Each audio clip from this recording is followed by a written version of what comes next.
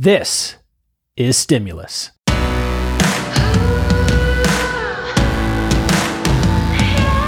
Hello, my friends. Rob Orman here. And if you are new to the show, what we do here is deconstruct ideas and strategies to live and work with intent. And don't just suck it up. Think differently. And our guest today is one of the most influential and I'd say also one of the most polarizing physicians on the planet, Dr. Scott Weingart. And when I say most influential, those who practice emergency medicine or critical care or hospital-based medicine surely have heard his name. But in case you haven't, Scott originally trained as an emergency physician, then has done 2 fellowships in critical care at the Shock Trauma Center in Baltimore, Maryland. He spends all of his clinical practice in the resuscitation unit, meaning that the only patients that he sees are the sickest. For over a decade, Scott has been the purveyor of MCRIT. That is a critical care podcast with, tens of millions of downloads. Maybe it's even getting like 100 million by this point. But really, MCRIT has become a movement which brings the knowledge of intensive care medicine to the emergency department. Scott's the author of multiple books, including Emergency Medicine Decision Making and the Resuscitation Crisis Manual. Now, that one is a really special book. It's kind of just the bold-faced stuff you need to know in the critical situation. And it's actually one of the most sought after and quickest selling out books in all of medicine. And for those of you who have heard Scott on MCRIT, or you've heard me speak with him on ERCast, or you've heard him speak publicly or met him in person, you know that he is not one to mince words, and he always calls it like he sees it. And to many, he comes across as, just brimming with bravado and brashness and confidence and arrogance, which by his reckoning can be problematic because as he is someone who many model their critical care and clinical approach after, he thinks that some, frankly, get the wrong idea. He's not, as many would think, fearless. Quite the contrary. You can see that the episode title for this is the 5 Fears of Scott Weingart. And, on a personal note, this was a really interesting conversation for me because Scott is one of my closest friends. And before this, I didn't know any of the stuff that you're about to hear. He actually reached out and said, hey, I need to get this out there. The stuff that really makes me scared. I was like, wait, something makes you scared? He said, oh yeah, a lot of things. In fact, 5 things. But before we get to that, let me tell you who this episode is in support of. And why are we doing that? Why are we, having episode in support of X? For the last few months and for the next few months to come, rather than highlight advertisers, we are highlighting organizations that we believe in. And this episode is in support of IMALS. IMALS supports research, legislation of fast-track therapies, and provides critical resources to patients and caregivers. You guys know that ALS is relentless, and I'll tell you, so are they. So is IMALS. And believe it or not, ALS is an underfunded disease, and every little bit makes a difference. We will match donations. We at Stimulus will match donations to IMALS up to $5,000. You can find our Stimulus IMALS donation page in the show notes for this episode. And with that said, let's get to it. Our interview with Dr. Scott Weingart. All right, so you said something to me the other day that blew my mind, figuratively. That what people don't understand or apply to the things that you say is that they don't understand you are always afraid. And I've known you for over a decade now, and we talk regularly. And when you said that, even I was surprised. There's a lot of words that have been used to describe you, my friend. a lot of words that I've heard, I've used. You can say you're confident, you're assured. People say you're arrogant, you've got bravado, you're macho, you're masterful, all of those things. But afraid is not one of them. Yeah, and I don't want to give the wrong impression here because this is not going to be one of those tell-all confessions in which my incredibly cocky attitude reveals this deep-seated self-hatred and constant, inner voice telling me that you're not good enough. And all of my alleged accomplishments have been an attempt to overcome. No, that's not what this is. So you say. All right. We're early on in the interview. there enough. There. When you mentioned like that was surprising to you, I really put some thought into it because it was something that like intuitively I'm like, yeah, of course. But when you actually mentioned it, I put some deep thought into it, and I realized there's actually 5 fears that I think all of us should be carrying around to some extent. I only carry around 4 of them. Let me back you up for a second. For listeners who don't know, Scott runs the MCRIT podcast, which is the leading critical care I'd say it's the leading critical care podcast in the world, but I would also say it is one of the main critical care influencing voices in the world. And it's interesting because you are like the Sid Vicious of critical care. You are anti-establishment. The things that you do buck against people who, are not going to be early adopters. You describe yourself as bleeding edge, and you say things that some people would find outlandish, some people would find really exciting, and people want to adopt it and listen to you. I mean, I've done this hundreds of times. You've got hundreds of podcasts. I've taken what you said, applied it immediately to care, and I think saved lives. And it's just, it's incredible. I'm getting chills thinking about some of those cases. So why is it a problem that people don't understand you're afraid? I mean, you're saying some incredible stuff. I mean, some people are incredulous about the things you say, but why is this a problem? Yeah, well, I'll preface that first by saying you're using a word that is completely appropriate because we're talking about fear, and if you have fear, you're afraid. So your verbiage is absolutely dead on, and yet each time you say it, I'm like, that's not getting across what I'm trying to say because I carry the fear, but I'm not afraid. And I don't know if that distinction is completely arbitrary, but I just noticed that each time you say it, I don't want anyone to be afraid, but you should be carrying fear with you. And if you're not, and I've met doctors who aren't, they're dangerous. So fear is your friend for most of the fears we're going to talk about, but it shouldn't be your enemy. It shouldn't be your limiter. It should be there as another voice. What was that movie with the beautiful personification of all your emotions, Inside Out, right? Fear should be one of those voices, but it should be a voice that you listen to and then choose whether to regard or ignore. If fear is your primary internal theme, then you're afraid, and that's a problem. Could another way to describe this distinction be you need to have a healthy dose of respect for the bad things that could happen versus fear / anxiety / living in doubt? Yes. But when we go into them, I think some of them will be what you just said. And some of them may actually be legitimately more than respect. It'll be legitimately a fear. Okay. So, why is it a problem before we get into the fears you carry? Why is it a problem if people don't have that? Because, the things that you're saying are logical and very applicable immediately to clinical care. So there's this exaggerated personification I have in my head of who this danger really applies to. And for better or for worse, and for whoever I malign with this, I always think of them as meat dicks. And this is a term that generally refers to a bro-ish frat guy who somehow has managed to make it into the incredibly selective world of med school and then emergency medicine. And they have not built through society and good parenting the internal structure that keeps them from doing dumb shit.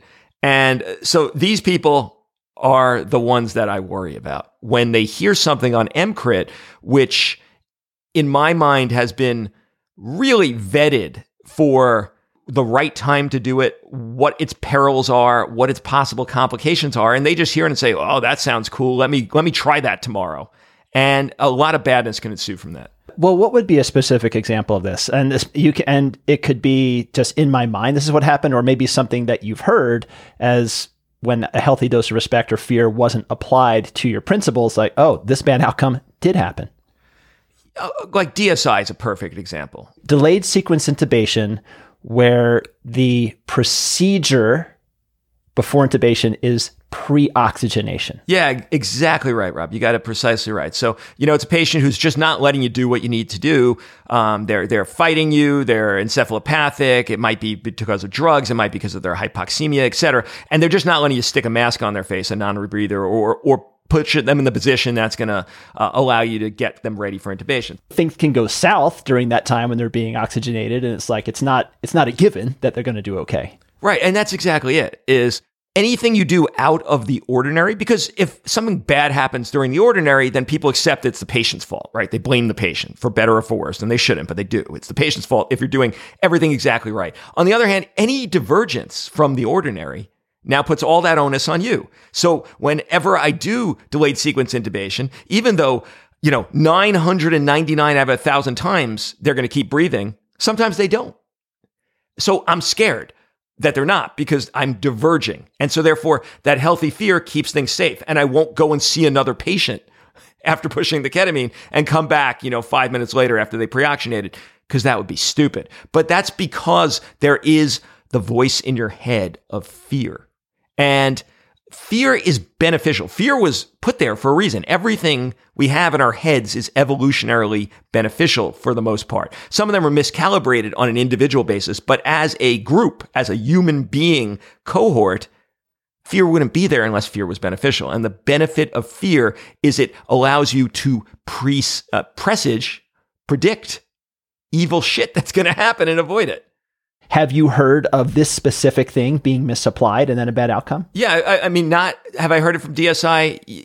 I can't remember. It might have been like one case, but they're never sent by the people, because those people in general don't learn their lessons. It's sent by the residency directors saying, they listened to this podcast. They didn't talk to us first. They decided to do something with an attending who was game, but didn't really know what they were getting into. And, this ensued. And I look at the case and I'm like, I never would have done that. I never recommended I remember the words I said on the podcast. I never said to do that. This was an extrapolation, because people in emergency medicine, I shouldn't even say people, some people in emergency medicine are in it because of the novelty / self-exaltation / exhilaration / the same people that want to skydive and jump out of planes and do, various hang gliding type stuff.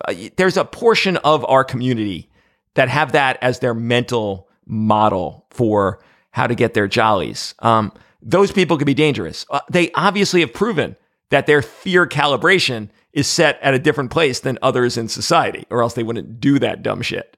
Let me pause you there for a second, because when I first heard about this, I didn't fully understand, all the bad things that could happen, because in my mind, and I wasn't experienced with using ketamine in this way, as it was more of, I will give ketamine, I will put this fracture back in line, I will sew this laceration. It wasn't that, oh my gosh, I can bridge a gap using this, maybe not put somebody completely under.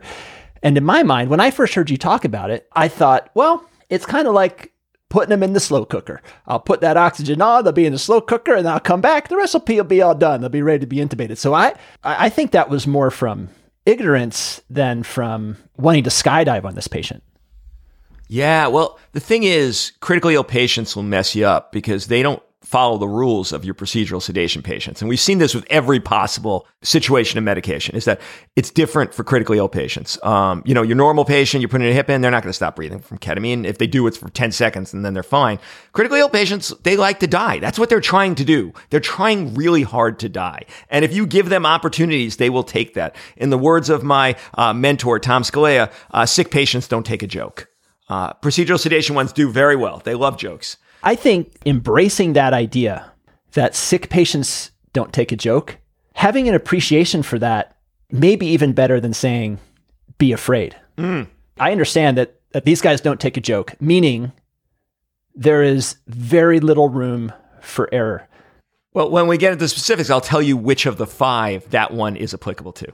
You would love it if people would have a healthy respect for the sick patient, or for the things that you use, and use them with a mindset of that healthy respect, of things that can't take a joke, or of fear. So what are the fears? Well, I'm going to have to stop you again, Rob. And this is just because I spent so much time in the past 4 months looking at emotions.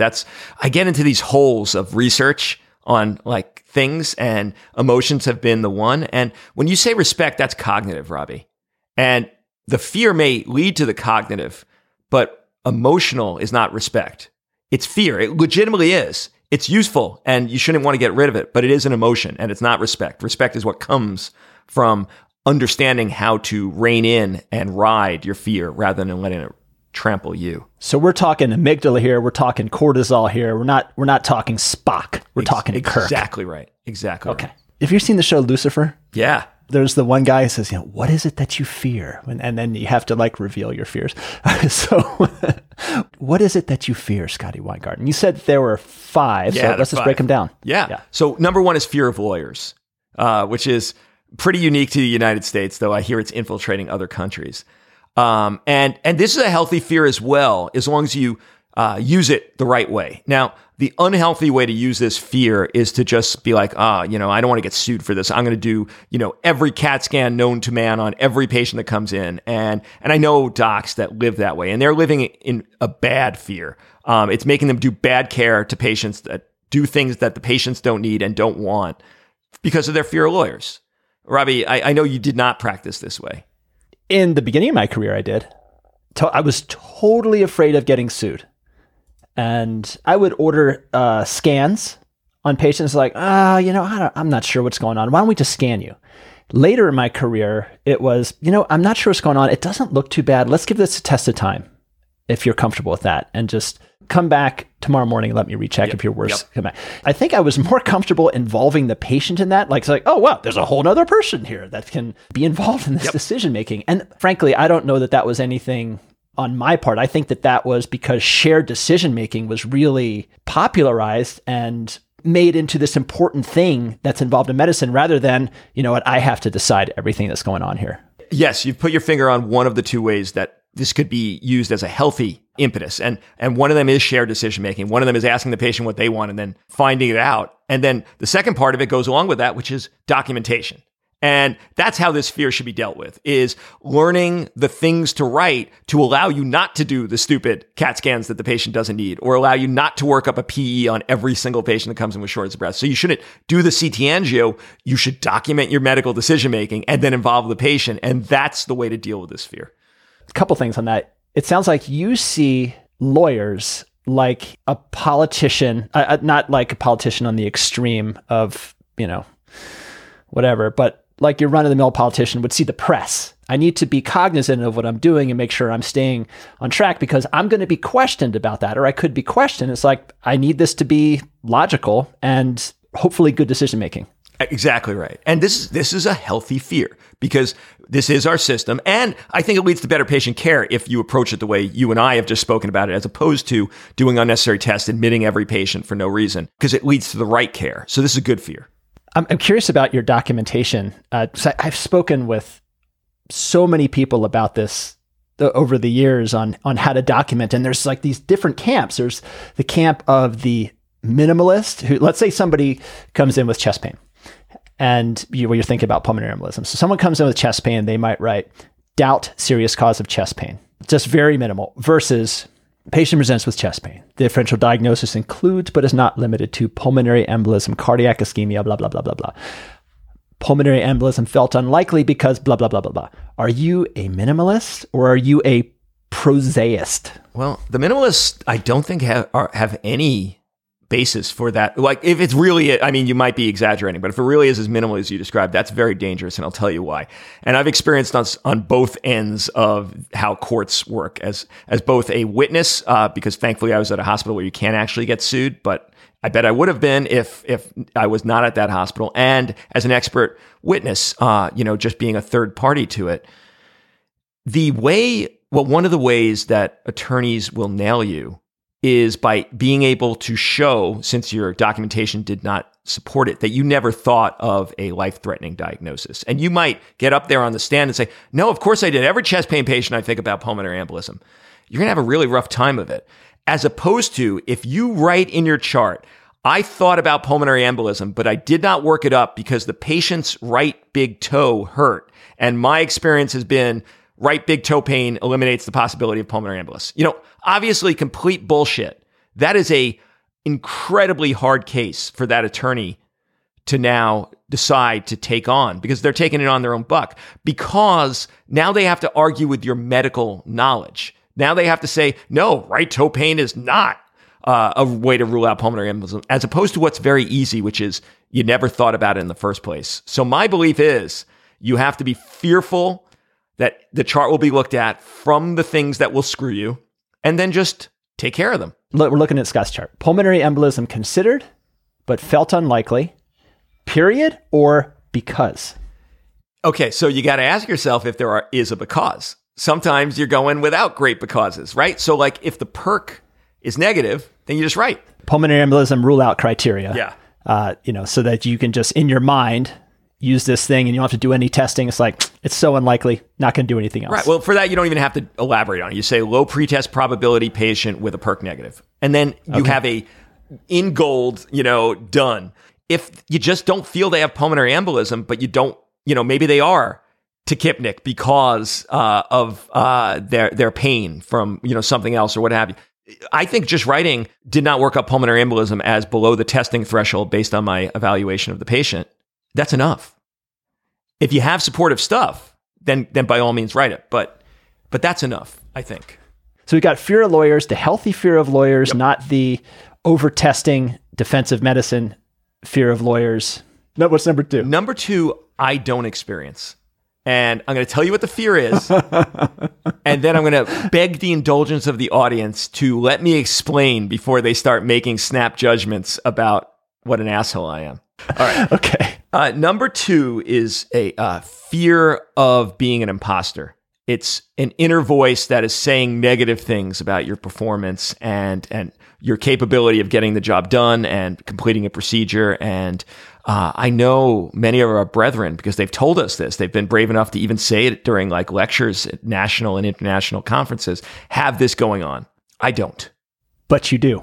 By self-report, you don't have this internal dialogue, but you have an external dialogue. And you told me this really long story about a case where you criked a patient and you ended up cutting their neck. It was like a total shit show, but you got it done. You got the tube in and you're okay. You're okay with how the whole thing is going. And then anesthesia comes. And in your mind, this is where the real thing came, that they couldn't intubate the patient. Like, I don't know how long they tried, for like an hour. They couldn't do it. And you were so glad, because then if they had done it, then you would have been called to task for criking too early, or criking too easily, or not giving intubation try, or not consulting with anesthesia, because that would have been the self-doubt when you were called out, rather than you saying like, oh yeah, I did the wrong thing. Well, that case is worse than you even described, but I'll go into it because that actually is a perfect example. Okay, let me explain why I don't have this inner voice, and why when I say that, people might be, he's an arrogant asshole. And I hope that's not the case. It doesn't work that way for me. Since I was very young, I thought my skill level at everything was 0 until there was external calibration. And I don't know what caused me to have that mindset. I think it's a different mindset than most people. I had no inner voice telling me I sucked. My cognitive assumption was I have no skill at something until there was an external marker saying I did. And that's all I used. I never used my own internal markers. I think I had seen enough around me. This was probably like at the beginning of my adolescence, of all these people who, I didn't have the words for it back then, but were experiencing Dunning-Kruger, where they thought they were far better than they were. And like the insane examples of this is when you see those singing shows. What is it? America's Got Talent or what have you? Yeah, yes. And these people have gotten to the point where they think they are this virtuoso singer. And then, it's hideous, but they, like, you could tell by their face, this is the first time in their life they've ever been externally calibrated to their actually singing talent. I had enough experiences like that I said, this is never going to happen. I had this real fear of ever thinking I was better than I was. So I start at 0 for any given skill or body of knowledge, and then I externally calibrate. And, there's beautiful opportunities for this in emergency medicine. You could externally calibrate by following up all your patients and seeing, you really thought it was this. Was it or wasn't it? You could even go so far as to keep a log of how many times you were right or wrong to calibrate your sensor of your degree of assurance. Procedures, calibrated based on the success rate. You should really find out how many times you get first pass success on intubation. You should be tracking that.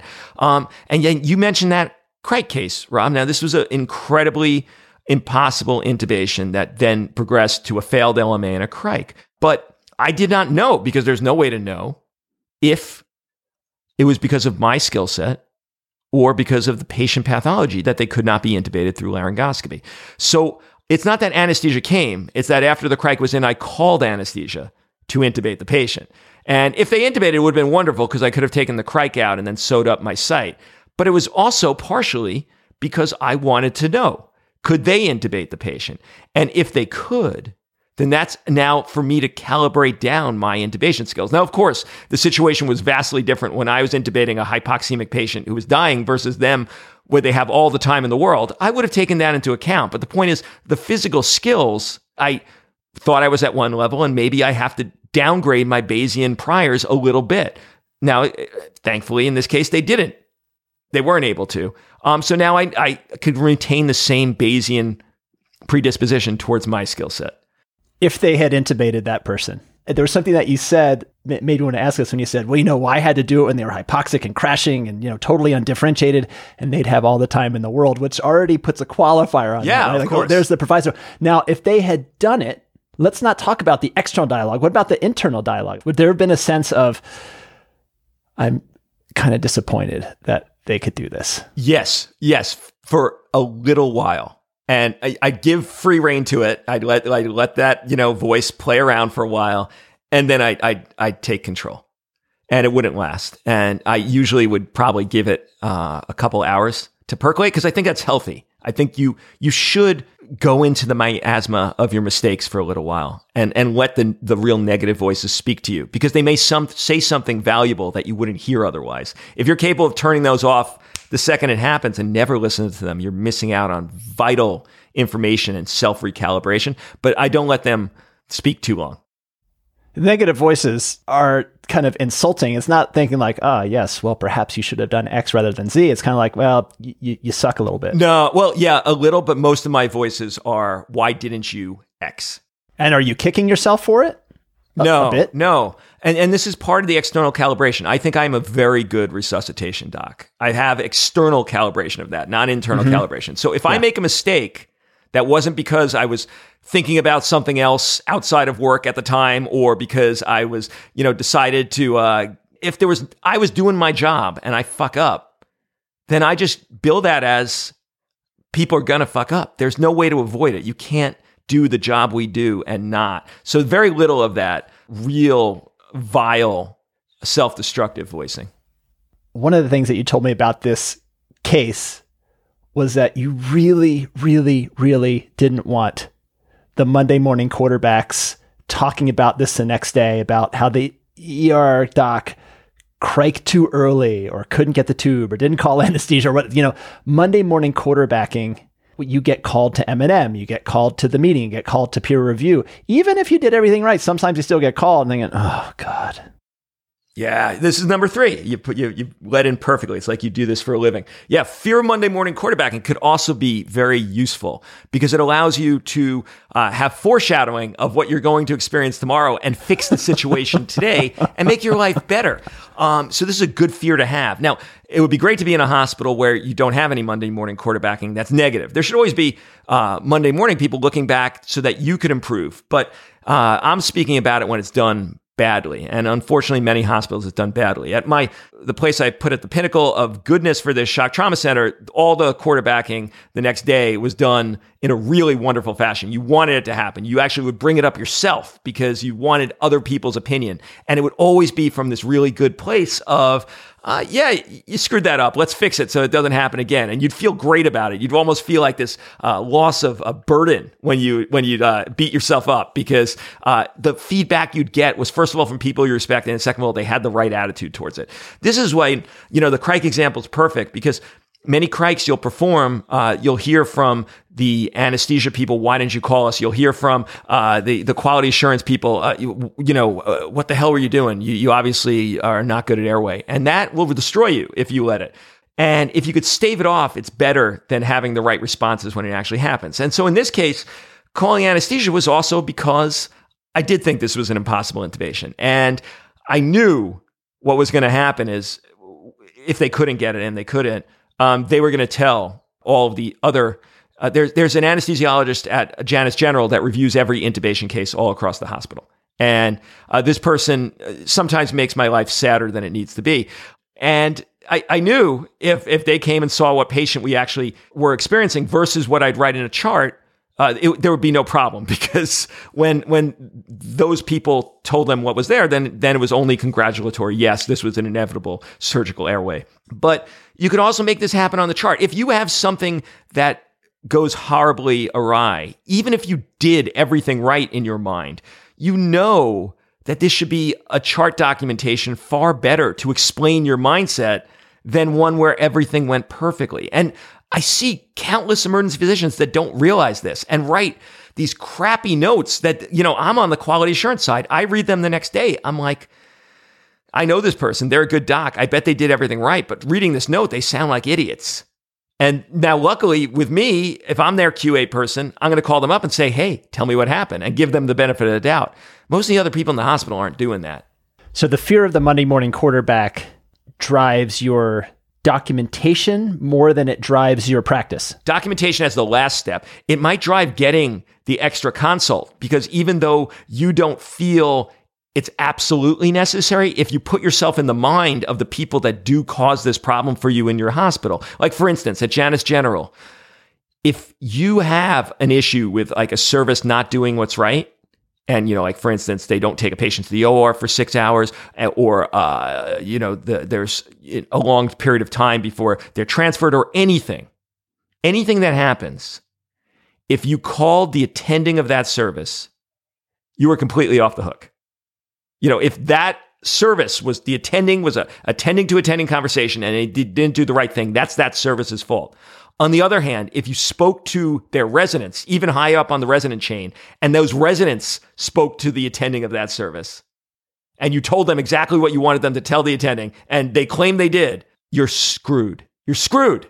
You will not win on that Monday morning quarterbacking, because the ethos of Janus General is any problem should have involved very early on in attending to attending conversation. So if you know that about your hospital, even if you didn't feel the need to call their attending, because the chief resident, who you trust, said, I told him, he said they don't need to go to the OR. You're not going to win that one. It's going to, like nothing else, everything else done perfectly. You didn't speak to that attending, even though you thought they should go to the OR. You're done. So that's what I mean. Okay, so your fear of Monday morning quarterbacking drives for you to take actions to have the appearance of due diligence. Mm-hmm. Yes, and due diligence beyond even what you think, if that's what the Monday quarterbacks are going to harp upon. Okay. All right, so we've got 3 Weingart fears. So we've got fear of lawyers / fear of the press. We've got fear of imposter syndrome / fear of I suck, which is not necessarily a Weingart mental construct, but is acknowledged as one. Fear of the Monday morning quarterback. And that's almost like fear of the press as well, or fear of M&M, saying like, okay, I don't want this to wind up at the M&M conference of peer review, because I know I need to take these X steps to prophylactically prevent that pain in the butt. And what's number 4? Fear of complications, and this is primarily procedural. This is where the meat dicks really thrive in causing M&M after M&M, is you need to, first of all, know the complications, but that's just first order knowledge. You need to understand. Wait a second. So there's a lot of subscribers to MCrit. and I have a feeling that there is a large percentage of them that are going to be self-reflecting, listening. I know we have a lot of cross-pollination, for self-reflecting, listening to this, thinking, am I a meat dick? If you're an MCrit listener, there's an excellent chance you're a meat dick. Oh my gosh. Are MCrit listeners supposed to be self-loathing? Oh, dude. Look, I'm going to tell something I wouldn't say on my own show, but I'll say it here, and it might percolate, it might not. I don't have a problem with it. The MCrit audience is in my mind, a group of about 1,000 people that are these incredibly thoughtful, amazing, self-reflective doctors and resuscitationists. And they're just amazing. And I'm in awe of these people, and I learn from them, and they write me back and they make me better. That's my audience. There's about 1,000 of them, and they're probably evenly split male, female, and the males are not meat dicks. Your comment section is the best comment section on the internet. Well, thank you. But even that, I think, is a mix of the 1,000 I'm speaking to, and then the other, 50,000 or 55,000, depending on the month. It's a horrible ratio. Yeah. Those folks are a mixed bag. They're not all meat dicks, Rob, but there's a definite huge meat dick contingent in that group.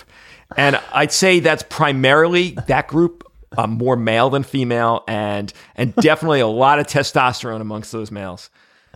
Oh my God, we were talking about that show, Designated Survivor, beforehand. This is like when the president's advisor comes in and says, "Sir, you're trending down on social media."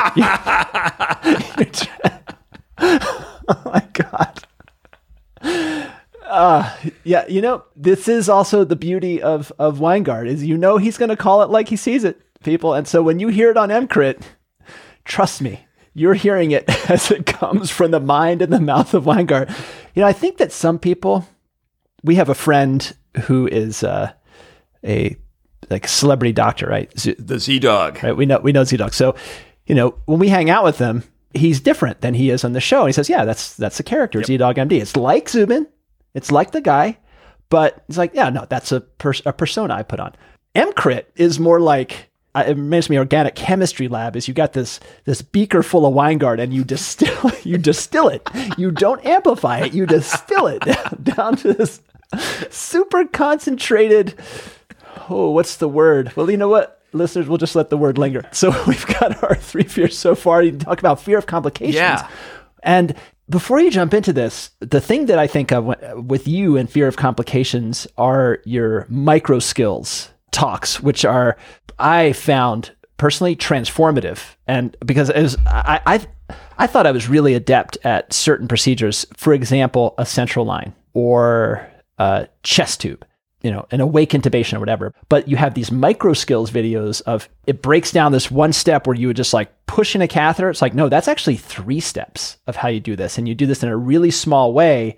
And you know what? 99 out of 100 patients ain't going to make a difference. But maybe on that one, it would make the difference between living and dying. Yep, absolutely.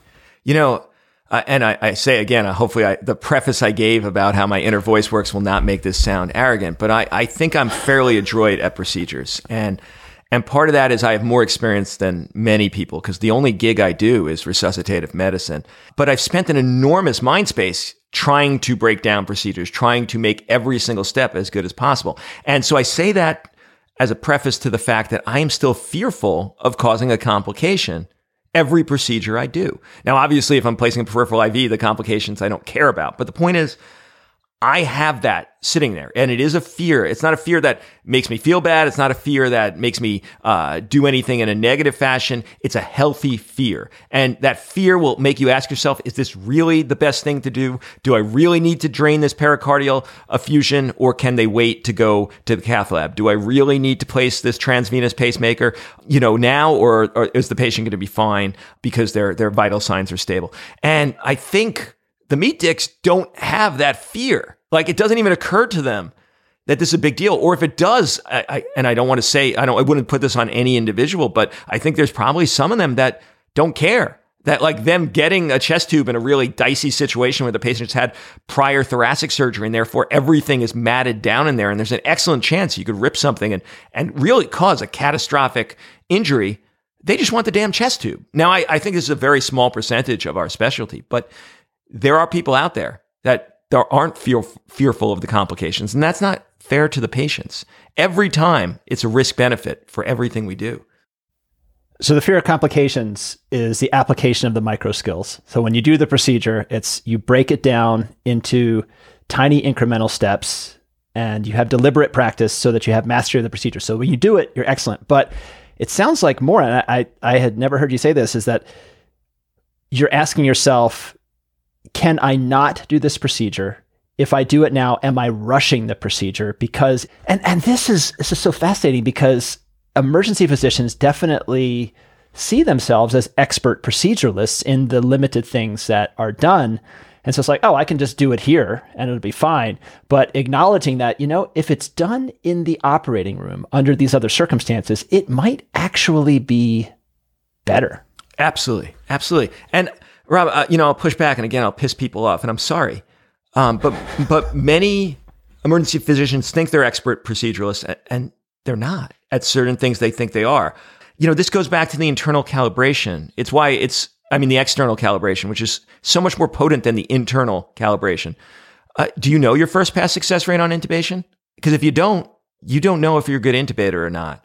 And, even if your program's not tracking it, you should track it. You should have a log of every procedure you do and find out your success rate. And then you might have an idea of whether you're an expert proceduralist or not. Because many of the safe emergency physicians, they have a negative inner voice. So they're fearful of the complications because they don't think they're good enough.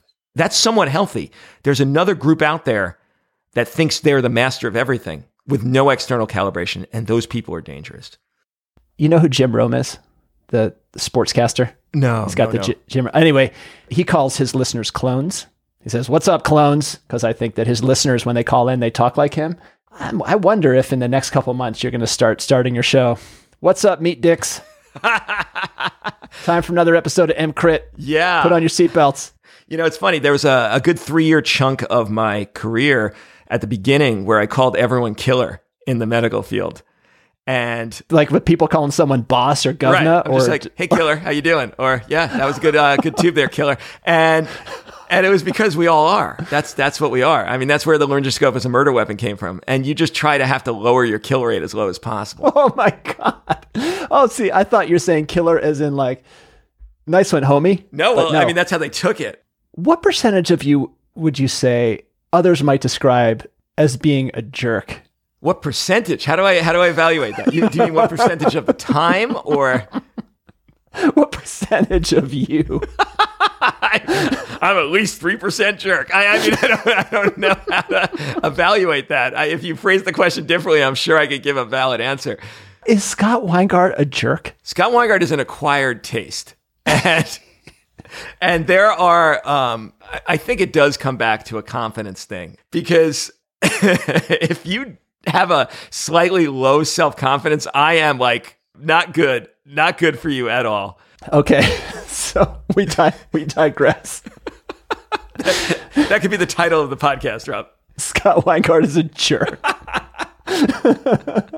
See, I know that you've got this other podcast about philosophical thinking that is in, and it is going to be awesome when it comes out, but you should not call it what you're going to call it. You should call it Scott Weingart is a jerk. Give me the subtitle.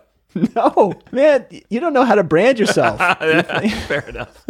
Okay. All right. Let me ask this, getting back to rushing procedures. I fell victim to this so many times, putting in a chest tube in the emergency department when someone was going to go to the operating room, and it could be done, under, let's be honest, much more sterile conditions, much more control conditions. They weren't crashing and they were going to, get something anyway, or intubating someone in the emergency department when it's like, oh, I'll just intubate them and you take them to the OR for, I can remember somebody who had appendicitis.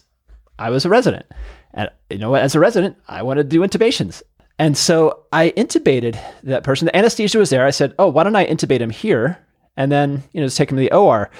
As I've been in the OR then, in the operating room, and I've seen what happens there, and I've also seen what happens to tubes in transport, and then it takes time to confirm XYZ. It's like, oh, there are so many points of error between here and there, and somebody who is not critical, I don't know how to phrase it, but like that was all about me and not about what was best for the patient 100% as I look back on, many of those cases now, including central lines, including chest tubes, including probably not a pericardiocentesis. That was always kind of a big thing. But is what I'm doing now going to be best for the patient? And a pacemaker would be a perfect example. Like, let's just float the pacer. They're going to get up to the cath lab soon. Yeah. I don't want the pendulum to swing too far the other way either. What you describe all is perfectly apt cases, but people could use this fear as an excuse to wait for life-saving procedures that need to get done to not happen, to wait for the cardiologist to float the transvenous pacemaker, for the surgeon to come in to do the surgical airway. So you need to calibrate this right. Me, it's never stopped me from doing something that's indicated, but it has stopped me from doing things that weren't indicated. And when I do it, it may change my approach. I see plenty of residents, can we do a subclavian on this patient? And then you look at their body habitus and they're on a NOAC and they can't be lied flat because they're breathing so bad. And it's just like, that was not a healthy fear of complication when you evaluated, can we do a subclavian on this patient? Put the damn femoral in, even though I hate those lines, because that's what's safest for the patient in this circumstance. And to your point, and you make an excellent one on, you need to think so many steps ahead, and somebody might look fine right now, but based on how disease progresses, your experience, your knowledge, all that damn training that you put in, that in an hour, they're going to be in horrible condition, and you need to get this under control while things are chill and calm. And that's a whole nother thing. Yep. And you will be called out by the Monday morning quarterbacks. Personally, I have been on many occasions. I can remember recent one, a guy who had a blast injury to his face and had soot in his nose, and he had a hoarse voice, and I intubated him, and the burn surgeon just, took me to task. Like, you guys intubate too early. It's like, well, I don't know. I had to fly this guy 3 hours to get to you. And you know what? I think that you have to be comfortable with sometimes making the wrong decision there, conservatively thinking like, I'm not sure which way this is going to go. I've got this guy with Stevens-Johnson syndrome and ulcers in his mouth, and he's talking to me, but I think in an hour or two, he's going to be bad. He might be fine. He might be bad, but I'm okay if I make the wrong decision in favor of anticipating this bad outcome. Yeah, absolutely. I mean, you gave such a perfect example because, if that patient was in the emergency department at that burn surgeon's center, they might not have needed to be intubated, but they don't know what transport means. They just seem to think, oh, well, if they got bad during the transport, then they could just get into. That is a complete misunderstanding. Like, that is just a Monday morning quarterback who doesn't understand the game. And so you just let that brush off you. Well, obviously I didn't, because I still carry it with me. But you said earlier that you are a pure critical care doc, a pure intensivist. Like, you don't see isolated ankle fractures or vaginal bleeding or kids with sore throat. I mean, you see people who are, for the most part, gonna die in the process of it, or extremely sick and could die.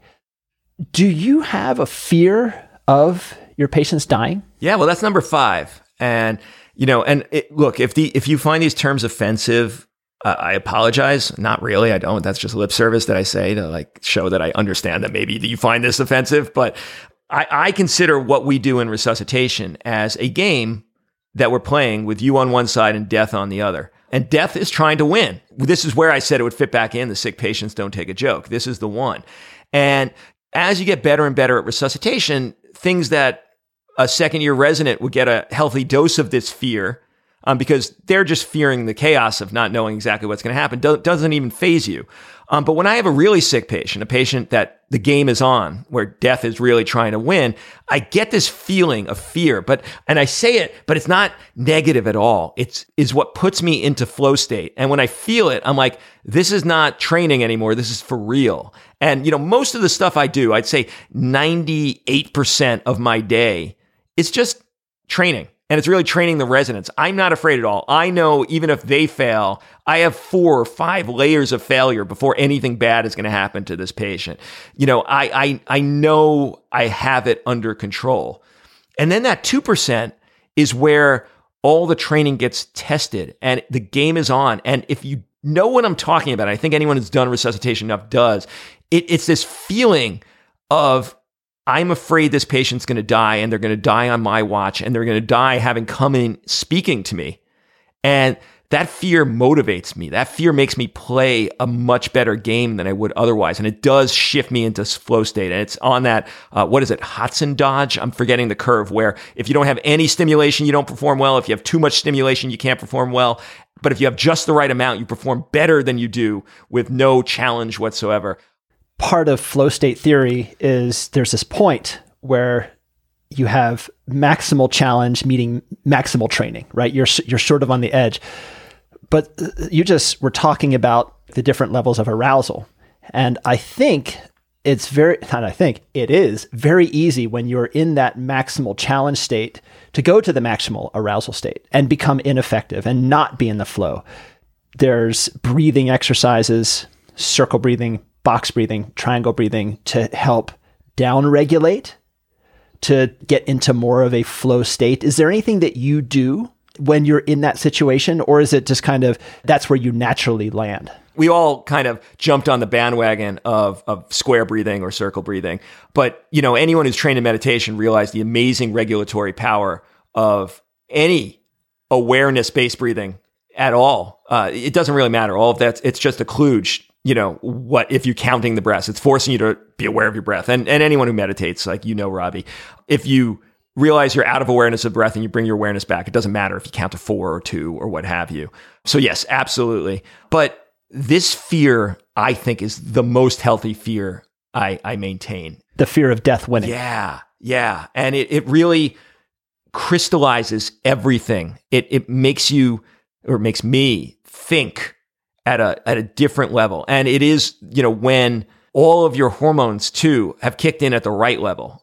I remember the first time I put in a central line, my hands were shaking. Well, that was, fear of death winning, even though death had no chance of winning that one. And it was too much. But this, it's just like the right injection. It's like the perfect hormonal milieu comes from it. And I feel like I'm performing as best I can. Do you naturally land in that spot, or do you still use exercises to down-regulate? No, I land in that spot pretty naturally, except in a couple of circumstances. One, what sends me out of that really good place is when there's intra-team conflict. And it's usually not my team. It's usually the ad hoc team. And that messes me up, because then I'm like, I start thinking, like, why are they doing this? We have a sick patient here. Let's just deal with this patient, not deal with the bullshit. So that sends me out, and then I have to bring myself back. And then, there's always, if you keep trying to expand your career, things that are new. So, for like 8 years, I may not have really gotten outside my comfort zone too much, because that's the beauty of doing a critical care fellowship at a really insane place like shock trauma, is you don't see too much that sends you out of your comfort zone after that. But then I started training in ECMO, and all of a sudden I'm right back there again, like to that first time I put in a central line, because the first time you have to stick in a 28 French catheter into someone's vessel without your mentors next to you, it's freaking scary again. And then you have to again regulate and bring yourself back.